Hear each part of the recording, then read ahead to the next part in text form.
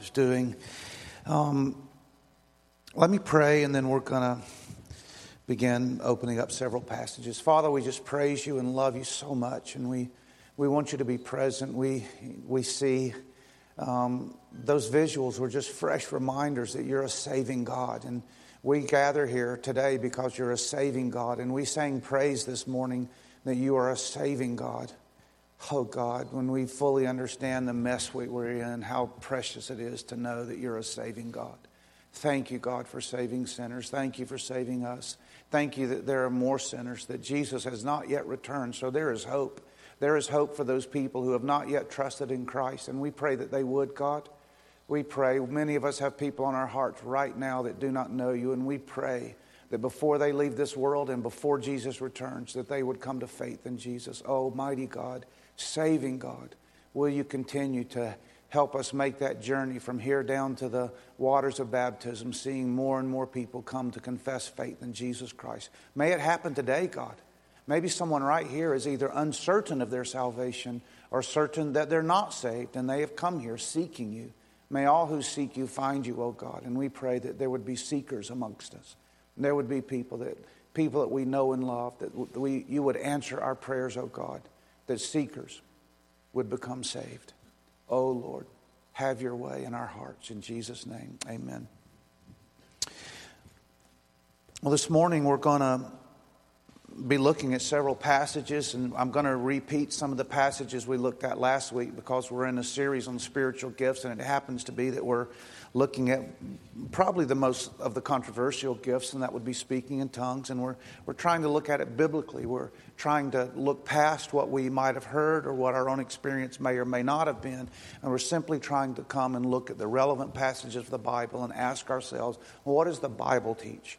What does the Bible teach? When Paul, the apostle, went to the Ephesians in Acts chapter 20, he said, one thing that I have tried to do, God is my witness, and he says, I not have guilt blood against me because I strive to teach the whole counsel of God. And the whole counsel of God includes many things that we might not prefer, includes many things that are going to challenge every Christian. Every church works within a context of people that go, oh, I don't like that passage, we're comfortable with this. Every church falls into danger of having its comfort zones, every church. And we can tend to overlook. And our goal is to trust God and let Him be our teacher. And so that's what we are aspiring to this morning. So I'm just going to start with some passages. And if you want to follow along by turning in your Bible to those passages, the very first one is Mark chapter 16. I covered several of these last week, but I want to go back to them in case you weren't here. And I just want to reiterate, because I think it's important that you see the flow that I'm trying to create in handling this topic. Okay, so when Jesus was resurrected and he was spending time with his disciples, and he came to them toward the end, just before he ascended into heaven, and he gave to them the commission, the assignment that we call the Great Commission, carrying the gospel to all the world. And in Mark 16, verse 14, it says, afterwards, Jesus appeared to the 11 themselves as they were reclining at the table. He rebuked them for their unbelief and hardness of heart, because they had not believed those who saw him after he had risen. And he said to them, and he gives the Great Commission. Go into all the world and proclaim the gospel to the whole creation. Whoever believes and is baptized will be saved, but whoever does not believe will be condemned. All these signs will accompany those who believe. In my name they will cast out demons. They will speak in new tongues. They will pick up serpents with their hands. And if they drink deadly poison, it will not hurt them. They will lay their hands on the sick and they will recover. So then the Lord Jesus, after he had spoken to those things, was taken up into heaven. Like this was very shortly before he ascended into heaven, and sat down at the right hand of God. And they went out and preached everywhere, while the Lord worked with them and confirmed the message by accompanying signs.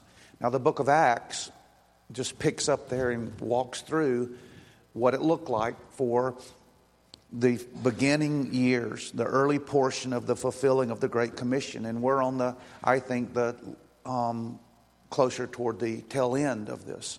It started at Pentecost, and we're getting, I think, close. It's just my feeling that we're getting close to the return of Christ. So we're still in this period, though. Jesus was referring to the period from the outpouring of the Holy Spirit until the gospel went to the ends of the earth. And he said during that period, these kinds of things will happen. And that's really what he's saying. It's simple. It's not that hard to understand. These kinds of things will happen. So this is what I think we would expect to look for. We turn in Acts chapter 1, verse 8. And we have the Great Commission. Again, there's several renditions of the Great Commission. Several recordings of what Jesus taught. And Luke, in Luke's recording of the Great Commission, he puts an emphasis upon the outpouring of the Holy Spirit and the giving of the Holy Spirit to believers. So in Acts chapter 1, we read, "So when they had come together and asked him, 'Lord, will you at this time restore the kingdom to Israel?' And he said to them, 'It is not for you to know the times or the seasons that the Father has fixed by his own authority.'" And then he gives another rendering of the Great Commission. "You will receive power when the Holy Spirit has come upon you, and you will be my witnesses in Jerusalem, Judea, and Samaria to the ends of the earth." So in Mark chapter 16, Mark, and possibly through Peter's teaching, is saying, here's our commission from God, and these are the kinds of things will happen. Miraculous healings, speaking in tongues, prophecy. And then Luke says, well, the Holy Spirit will come with power on people. The Holy Spirit of God will come on people. It'll be amazing. It will be power like you've never seen before. It'll be instances and occurrences of things that manifest so clearly that this is not of man. Things that God will do that men could not do, and that will accompany. And it'll start in Jerusalem and spread to Judea, Samaria, and to the ends of the earth. In other words, it will cover. This is a description of the end times. From the end times began at Pentecost. He says, and this is the larger, when we speak of it in the larger context, we're saying, well, this is that last period of history. And during that last period of history, the gospel's going to go. And we're in that time. The gospel is going. And the Holy Spirit of God will accompany with power. Powerful things will happen. Many people will be saved. Lives will be changed. And then, in keeping the promise of Jesus, the Holy Spirit comes in Acts chapter 2. When the day of Pentecost arrived, they were together in one place suddenly. It was a very distinct moment. There was a situation, and it changed suddenly, instantly. Everything changed. Suddenly there came from heaven like a mighty roaring, rushing wind, and it filled the entire house where they were sitting, in divided tongues as of fire. So something that looked like tongues on fire appeared to them and rested on each one of them. So the believers that were there had something that they described, and Luke later describes it looked like tongues coming down and resting on all those who were here. And they were all filled with the Holy Spirit and began to speak in other tongues as the Spirit gave them utterance. Okay, so they're in a meeting, praying, seeking God with all their hearts, longing for God, looking for God, waiting for God to fulfill His promise. And the Spirit of God comes. The first thing is they hear the sound of a mighty rushing wind, and that would be the Holy Spirit coming. As the Spirit comes, there was this audible noise. And at the same time, there was this visual coming. And resting upon each of them was a tongue, of a burning, fiery tongue resting on them. And they began to do something called speaking in tongues. Now, if you'll turn, or you don't have to turn there, if you just want to listen, in 1 Corinthians 14, it describes this activity of speaking in tongues. And it says, "For one who speaks in a tongue speaks not to men but to God. No one understands him, but he utters mysteries in the Spirit." So they were speaking mysteries in the Spirit. And no one understood what they were saying because they were speaking in tongues. And then verse 5 of Acts 2, now there were dwelling in Jerusalem Jews, devout men from every nation under heaven. So they were Jews, they were devout Jews. They weren't New Covenant Jews yet.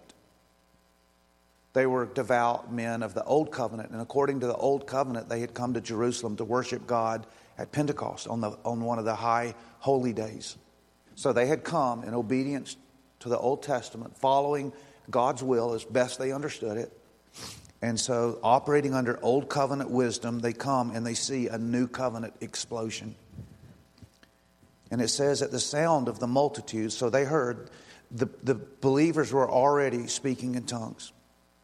They heard the sound. They gravitated toward where they heard the sound. So they came to this house where the disciples were gathered. And it says they were bewildered because each one was hearing them speak in his own language. So according to the way 1 Corinthians 14 describes it, the disciples were uttering mysteries in the Spirit. These people came, and instead of hearing mysteries in the Spirit, they heard the gospel and the proclamation of God in their own language. No one else heard it in their language. Other people heard mysteries in the Spirit. It says, but we heard our own tongue. The people who were speaking it didn't know that the people who were coming up were hearing. It says we heard, each one of us, we were hearing them speak in our own language.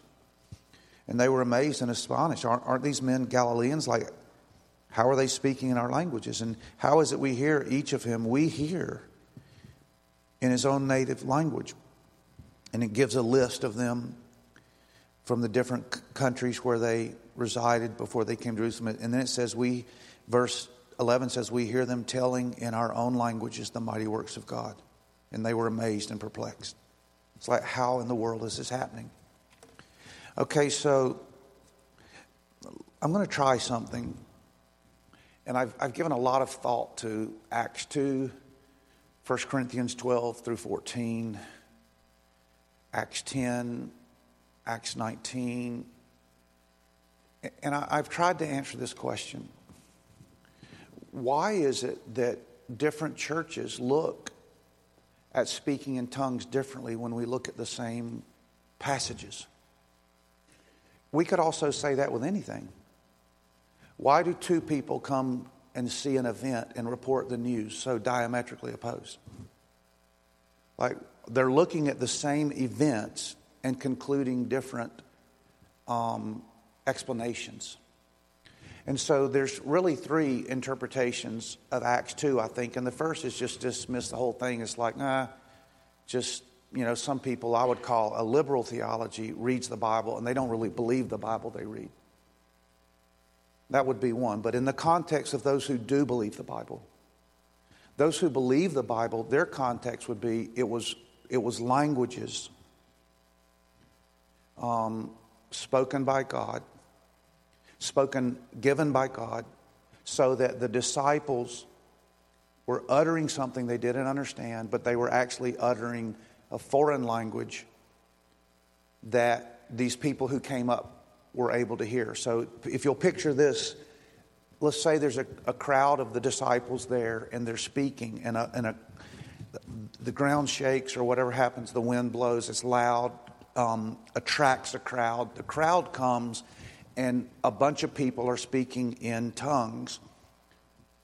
And let's just say that it is known human languages, unknown to the speaker. So they're speaking, I don't know what they're saying, but they're actually speaking in language. So as the crowd comes, everyone in the crowd is picking like, oh, that one over there is my language. So they go over there, and another one's saying, well, that's my language. So they move over here. Another one says, well, that's my language. And so they gravitate toward where their language was being spoken. This person spoke it, had no idea what's going on. Like, why are they coming to me? They're speaking in a language they do not know. People gather and they huddle. And so everyone's finding the one speaking their language. That is the picture that what I would say many, or all, let me put it this way, the non-charismatic, non-Pentecostal churches, people who don't believe in speaking in tongues as an ongoing manifestation. It was a one-time event. They spoke these languages, and the people heard them, and they gravitated toward the ones. And they go, man, so-and-so, they're speaking some really good German. Or he's speaking some great Italian. Come over here. All you Italian speakers, come on, it's happening over here. And so the picture is like Maybe one person is speaking their language. The people who did that came over there. And the crowd kind of breaks into these little language groups. And that's legit. That's a legit interpretation. And I would call that a one miracle interpretation. That's a one miracle. If that's what happened, that's miraculous. And that is amazing. But then there's another I've thought about. And I wonder if it's a two miracle interpretation. I wonder if it was two miracles or one. One miracle was they were speaking German, French, whatever language they needed to speak. They didn't know the language, and they were speaking fluent language. And so there was one miracle occurring. But I wonder if it could be a two miracle event. And the two miracle event is like this.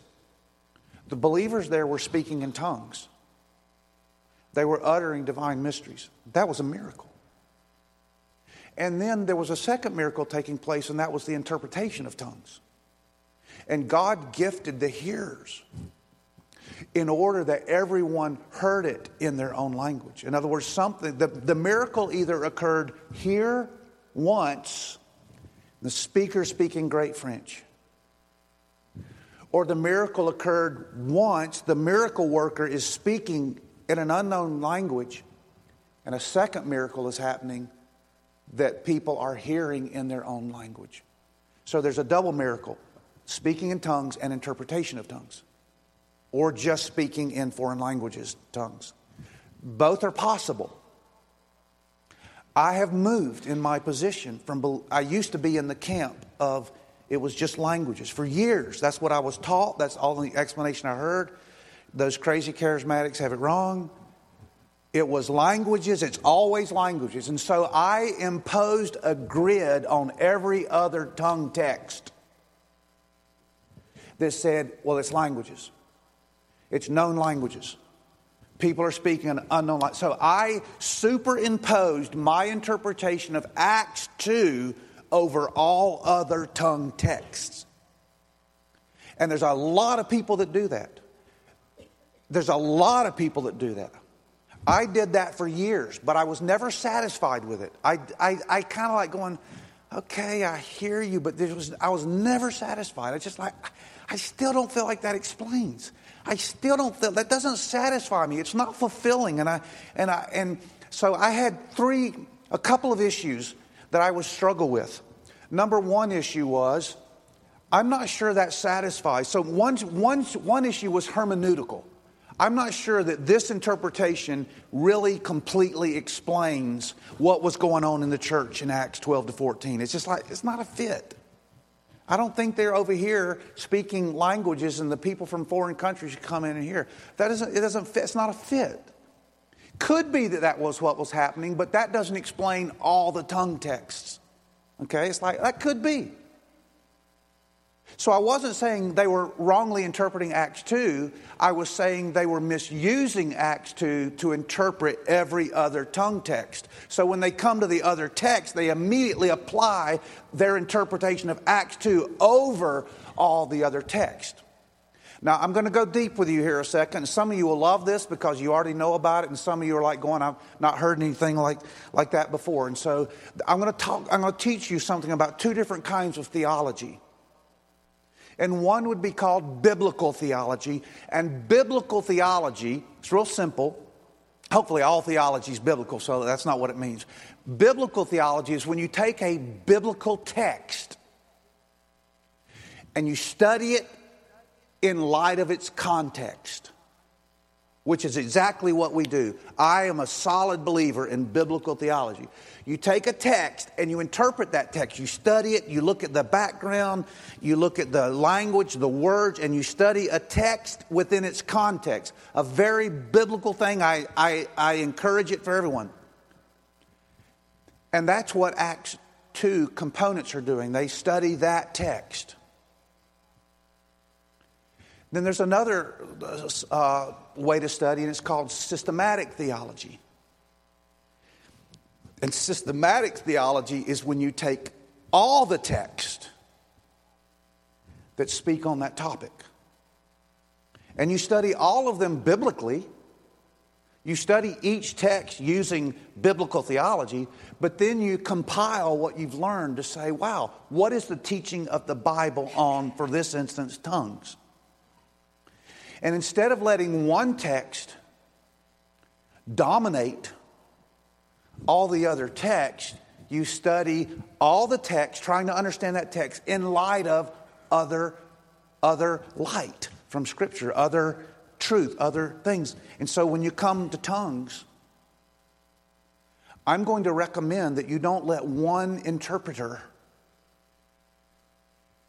interpret all the text for you. And that you open your Bible up and say, God, what does this text teach? What does this one teach? Well, I've been told this. You know about the Bereans, right? You know about the Bereans? They had a pretty good teacher teaching them. Paul, the apostle, you heard of him? And when Paul the apostle taught them, they didn't go, well, apostle said it, it's good. Preacher said it. They said, Paul said it. But I want to make sure that even Paul, do you realize, even Paul, the Bible says, even if Paul was your teacher, you better not let anyone rise to the level that you don't go back and check the Bible to see what it says. No one has that authority. No one. No Pope, no Paul. No Peter, no preacher. This is our authority. So, in light of that, I began, or it's something that I don't think I thought through, but over the years, my problem with the particular interpretation that I had been taught and trained in spiritual gifts eliminated the ones that were uncomfortable, declared they've all ceased, and then looked down on anyone as a crazy charismatic who believed in some of the other gifts that were still operative, still at work. And so then my training in theology and my personal experience of not having those gifts and not really being directly connected to churches that had those gifts made me dismiss any other position. I would always come back to that was languages. Or I will say I didn't always come back to that because I struggled with that view. But what I always heard was, well, that's this. Acts 2, you have to interpret all other text, tongue text, with Acts 2 superimposed over it. It's always languages. So that's why I take the time to go back to Mark 16, Acts 1, Acts 2. So what I think, and I'm not prepared to say that I'm definitively correct. I do think there are two interpretations of Acts 2 that both would be faithful to the text. I think the one miracle view is faithful to the text. It's very well that could be what happened. I think the two miracle view could very well be the best interpretation of the text. But what I want to say, after looking at all the texts, I'm very comfortable with interpretation number 2 and even tend to lean in that direction. When I look at all the text, I'm very comfortable thinking what happened was a divine utterance, a miraculous divine utterance, and what also happened was a divine miracle in hearing. You know, Bob shared a story with us. I wasn't even here that Sunday, but Caleb told me about it. And Bob shared a miraculous event where he was somewhere and the gospel was being preached. And I think it was it German? Okay, the gospel was being preached and no one there spoke German. A guy came there, didn't understand English. And after the service, and somewhere in the midst, he believed on the Lord Jesus Christ. The whole service was in English. And afterwards, he asked one of his friends, how did that guy know German? And he says, what do you mean? He said, I heard in German what he was communicating. And I was thinking, well, it makes sense that God can do that if he wants to. He's the master of the tongue. But I was thinking, could be something like that, where they were speaking in tongues, blessed of God, and then God also gave some of the people, the ability to understand in their heart and their language. So anyway, you don't have to agree with me. I think you need to agree with me on one of the two views. You got to pick a view. I mean, there were miracles happening. There was either one or two. Okay, so now I want to move to Acts chapter 10. And there we have another passage I looked at, and I just want to look at it again because in Acts chapter 2, we have the gospel exploding with power upon the Jewish nation. The gospel went first to the Jews, Romans 1. And Acts chapter 10, Romans 1, and then it goes to the Gentiles. That's us. Most of us are Gentiles. Some of you may be Jewish, but I'm pretty sure the large percentage of us would be Gentiles, non-Jews. And we're believers. And how did we come to believe? Because of Acts 10. In Acts chapter 10, the believers, Peter had a vision, and he was told he was in a place called Joppa. Remember that from the story of Jonah? He was in Joppa, and very close to Joppa is Caesarea. There's two Caesareas. There's one further east, but there's one on the sea, and the Jews often refer to it as Caesarea Maritima, Caesarea by the sea, the maritime. And so at that Caesarea, where Paul was in prison, at that Caesarea, there was a group there was a soldier named Cornelius, and he was a believer in the God of Israel, and he had a vision to go find Peter. The same day, or the same very short, within the same time period, Peter had a vision that he saw animals on a sheet coming down from heaven, and the point of the vision was animals were food. God said, eat these foods. Peter said, they're unclean food. And Jesus basically said, no more. I'm getting rid of that law. It's a hindrance at this point now. Up until that point, it protected the Jewish people and their specific identity until the Messiah came. Once the Messiah came, they didn't need those laws anymore. And he says, no, we can now eat everything because we're going everywhere. We're going everywhere. The gospel bus is moving out. And it can stop at any restaurant. And so the gospel exploded on the scene in Acts chapter 10. And in Acts chapter 10, Peter came to visit with Cornelius, and he preached the gospel to them. Okay, so he preaches the gospel, and here's what happened in verse 44 of chapter 10. Peter was still saying these things. In other words, he preached the gospel. He preached the gospel. Peter preached the gospel in Peter's native language. There's no tongues yet.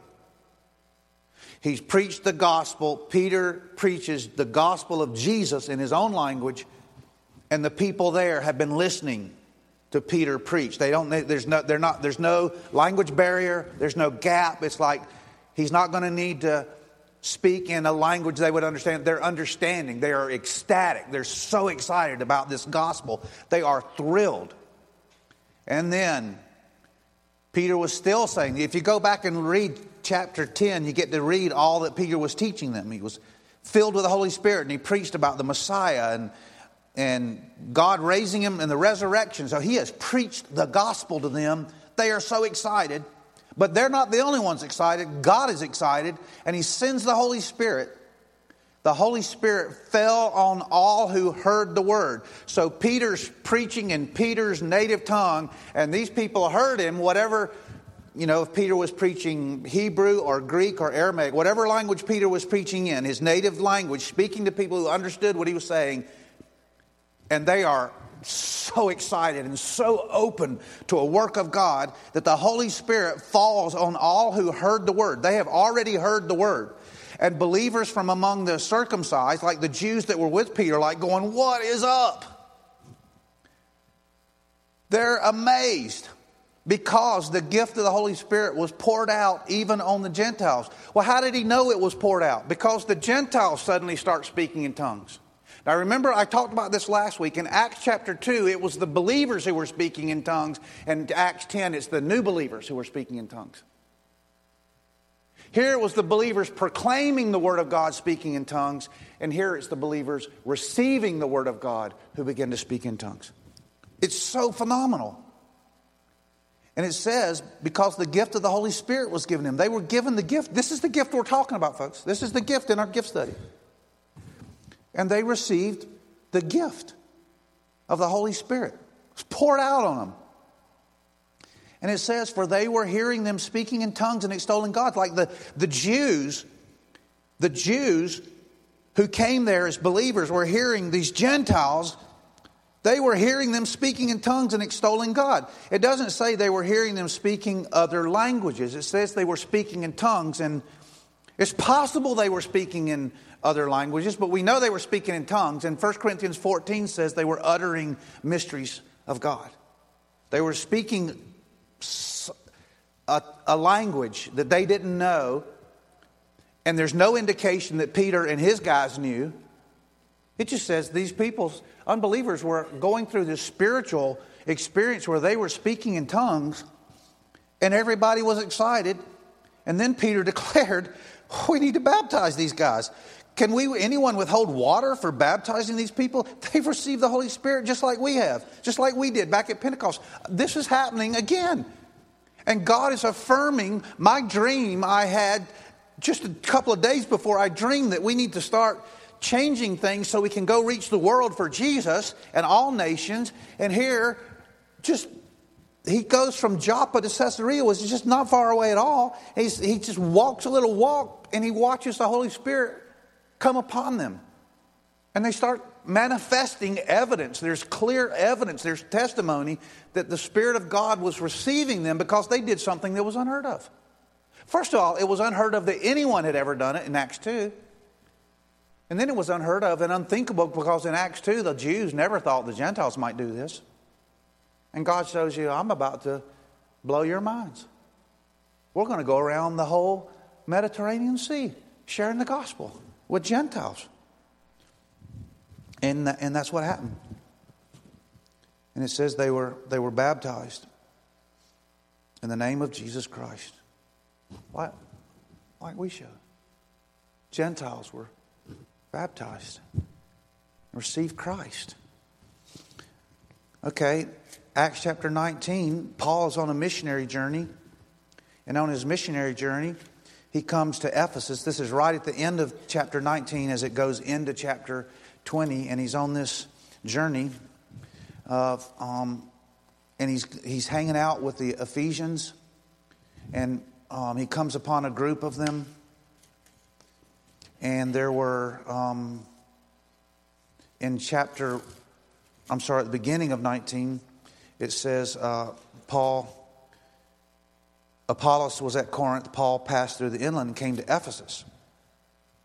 And he found some disciples. Later we read there was 12 of them. There were 12 believers at Ephesus. And they were believers in God. They were believers in the Old Testament. And their understanding had come right up to where John the Baptist was. Like, they didn't really have a lot of New Testament knowledge. They just believed that John was a messenger of God preaching the gospel, repent from sin, be baptized, the Messiah has come. And that's about the extent of their information. And he said, he found some disciples and said, hey guys, did you receive the Holy Spirit when you believed? Like, have you experienced this new covenant blessing? Have you moved from your old covenant theology into new covenant yet? That's what he's really asking them. Do you understand what's happened? Not only did John proclaim and identify who the Messiah was, the Messiah has come and he has risen from the dead and he has gone back to heaven and he has sent the Holy Spirit. And the Holy Spirit is on the move. And they said, no, we never heard there is a Holy Spirit. This is new teaching to us. You can tell they're like hungry. It's like, no, get that strange fire out of here. They're like, what? Bring it. Tell us, this sounds awesome. And he said, into what then were you baptized? He said, John's baptism. They're basically saying, we're up. Here's where we are in our understanding. And they're like going, whoa, there's more. He says, there's more. Into John's baptism. And Paul said, John baptized with a baptism of repentance. And they said, yeah, we did that. To believe the one who's come after him. Yeah, we believe. We heard about Jesus. We believe in him. But they didn't understand the implications of the resurrection yet. On hearing this, they were baptized in the name of the Lord Jesus. In other words, they were given their first Trinitarian baptism. They were given their first, they had been baptized in the name of, John was baptizing in the name of God for confession of sins and repentance. But Jesus' baptism was when the Trinitarian formula began to be used in the name of the Father, Son, and Holy Spirit. When Paul laid his hands on them, the Holy Spirit came on them. Now, there's no water in this one.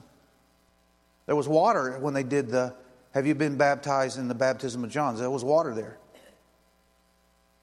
And now there's a waterless baptism, verse 6. When Paul had laid his hands on them, the Holy Spirit came on them.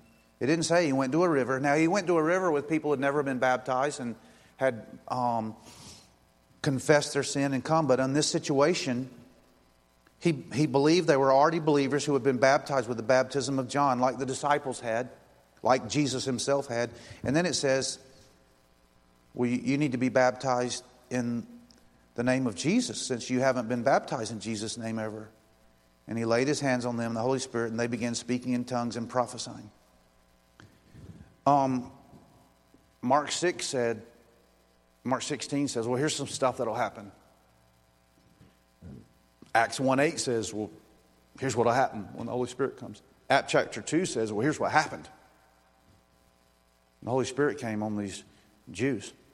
And Acts chapter 10 said, and here's what happened when people, Gentiles, are coming into the faith. And Ephesians 19, it says, and here's what happened there in Ephesus. And people had a little bit of new covenant knowledge, but they didn't understand the new covenant fullness once Jesus was raised from the dead and resurrected. The Holy Spirit's come. And so you see this progression. Okay, here's what I want to do. Next week, I never saw 3 weeks coming, but during the week I just go, man, this is so good. This is so rich, so helpful. So next week, if you want to know, we're going to be looking at Romans 8, and it's probably the richest text and teaching on the Holy Spirit in all the Bible. I'm guessing it's Romans 8. And then we're going to peer into a church service in Corinth. And that's Romans 12 to 14. We're going to look at their church service. That's what we've been gifted with. We've been given a church service.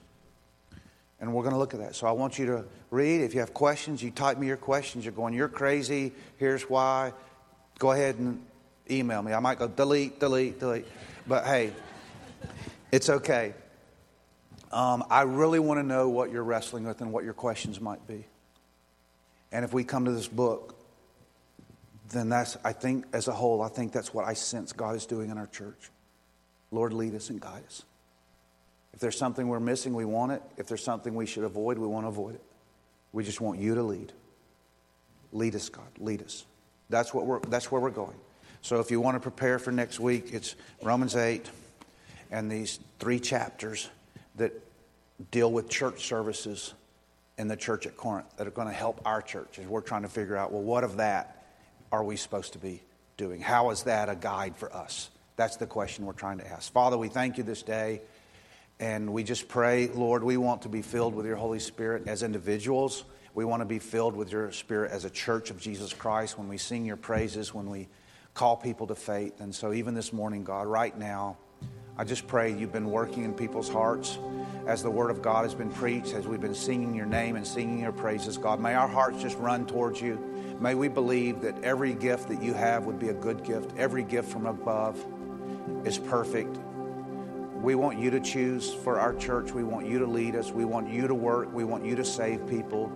We want the gifts that you have for us. And we want to be obedient. And we also want to be thrilled at watching you work, just like you promised you would do. Come, Holy Spirit, come in our presence. Lord Jesus, be honored and glorified. Holy Spirit, lift Jesus up in our name. And Father, we too are pleased with your Son. We are very pleased. You said you were pleased with him. We're very pleased with Jesus. We don't want anyone else. We're not going anywhere else to look. We thank you, Lord Jesus, for being in our church, being in our midst, being our leader. And we pray right now as we close out, God, may our hearts just right now, we just suddenly just turn our attention to you, sing your name, sing your praise. Fill us, oh God, with awe and wonder as we look to you. As we close out this service, just lifting up your blessed name in Jesus' name.